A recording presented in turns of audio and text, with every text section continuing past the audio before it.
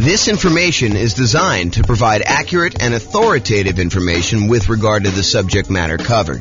It is offered with the understanding that the presenters are not engaged in rendering legal, accounting, or other professional services. If legal advice or other expert advice is required, the services of a competent professional should be sought. Welcome to the Pomona Real Estate Investing and Real Estate Financial Planning Podcast.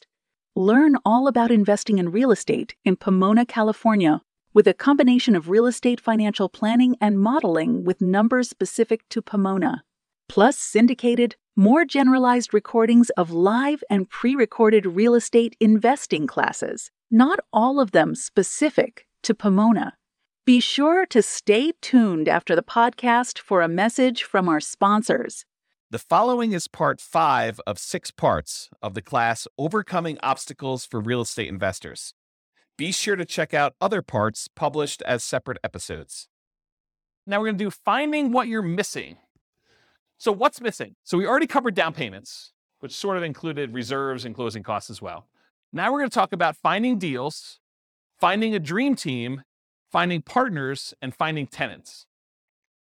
All right, so finding deals. I mean, there's not a lot of stuff I can add to this, right? It's going to be a lot of master the obvious stuff. So finding deals inside the MLS, you can brute force all properties. So if you're really struggling to find a deal, look at every deal. Run the numbers on every deal. See if you can, make something work. Brute force analysis, do it. Take the time, go through all the stuff. Or if you're unwilling to do brute force, do better searches.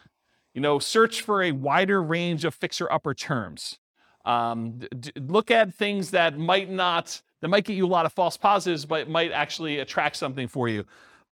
Like if you're looking for properties that could be good house hacking properties, so things with like walkout basements or second kitchens or things. We did a whole class on this and how to find those deals on the MLS. But if you go watch that, we go into a lot more detail. But basically the idea is be more broad in your search so that you can then narrow it down if you're willing to do that. So that's all the stuff inside the MLS. Market to find motivated sellers. So if you can't find what you need inside the MLS, be willing to spend money in order to find deals outside the MLS. Put out marketing, and we did a whole separate class on marketing to find motivated sellers, like 2 hours on that. So go watch that to find sellers instead of just deals in the MLS. Because the MLS is going to give you, in a lot of markets, it's going to cover about 90% or more of the properties that go up for sale in a year. But that still leaves 10% of properties that are being sold for sale by owner. And it might change a little bit from market to market, but that's about what the numbers are, about 90-10. And some markets, it's more than that. Some markets, a little bit less. So marketing to find motivated sellers. And in my mind, that would also include networking. So we include networking in that class when we talk about it. So going to different real estate investor meetings, meeting as many wholesalers as you can, trying to go find deals by, talking to people, telling them that you're in the business, letting everyone that you're looking to buy properties, because you'll find kind of these off-market deals that way too. If you can't find deals in the market where you're currently looking, consider expanding geographically. Look, I went and I did a research and I found out all the properties that were bought and resold within a single year time. So that's the possible universe of all the fix and flip deals that happened in my particular marketplace. And there's not enough for me to do as many deals as I want if I had a pretty significant share of that market. Well, maybe you decide, look, I need to go to another city that's bigger than mine, maybe add a new city or 2 or 3 or 5 in order to figure out how many deals you want to do, what a reasonable size market share might be by looking at how many a certain person did, looking at the addresses of what they are and kind of matching those up and saying, even if I had that percentage of market share, could I really go and do the number of deals I wanted? Maybe you need to expand geographically into other markets in order to meet your numbers. Change your strategy to improve deal quality and quantity. So if you're like, look, I only want to do top fixer-uppers, well, you may want to actually improve your deal quality, change your strategy so you can improve your deal quality. You can go and look at, maybe I'm willing to also do regular fixer-uppers or ones where I could add additions or something like that in order to be able to get more profitable deals and also improve the number of deals that you might have. And then another obvious one, make sure you hire a real estate agent or wholesalers, and to a lesser degree, maybe a marketing person and a mentor in order to help you increase your deal flow. So those are strategies.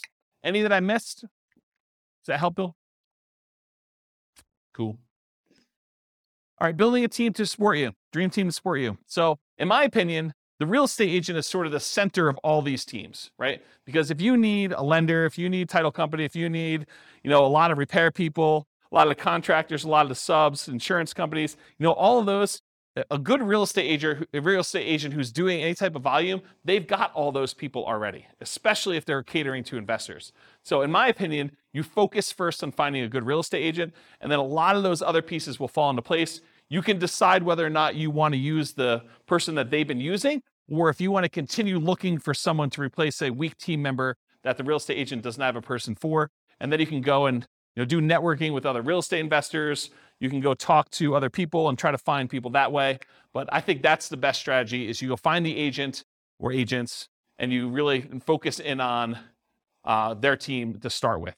And then, of course, you optimize from there. Any questions on that? Is that helpful? Cool. Finding partners. So talk about your investments and listen for curiosity. You got to talk to a ridiculous number of people. Got to talk to a lot of people in order to find these. And then you can network with others, virtually and in person. And there's two schools of thought on this. I'm going to ask you guys a question. We're going to poll you. Do you think it's better to go to real estate investor club type meetings to look for real estate partners? Or do you think it's better to go to non-real estate investor club meetings in order to look for possible real estate investor partners?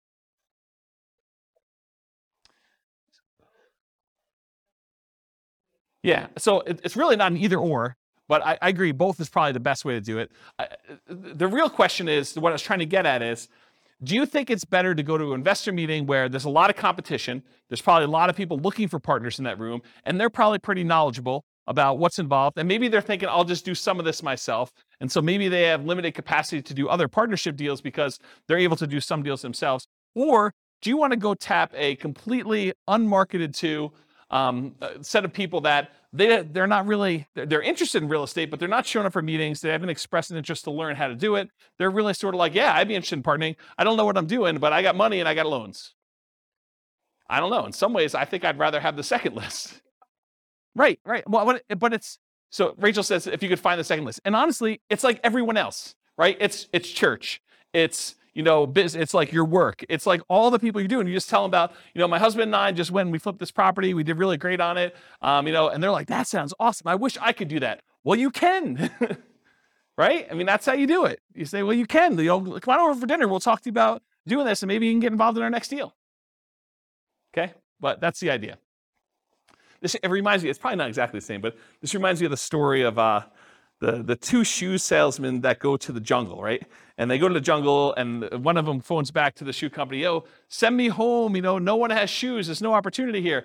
And then the other guy calls back and says, this is amazing, no one has shoes yet, right? So, I don't know, it's sort of like, which way do you want to do it? And then my final tip about finding partners is sort of a subtle kind of backdoor way. It's marketing to lenders from public record data that have made hard money or private loans.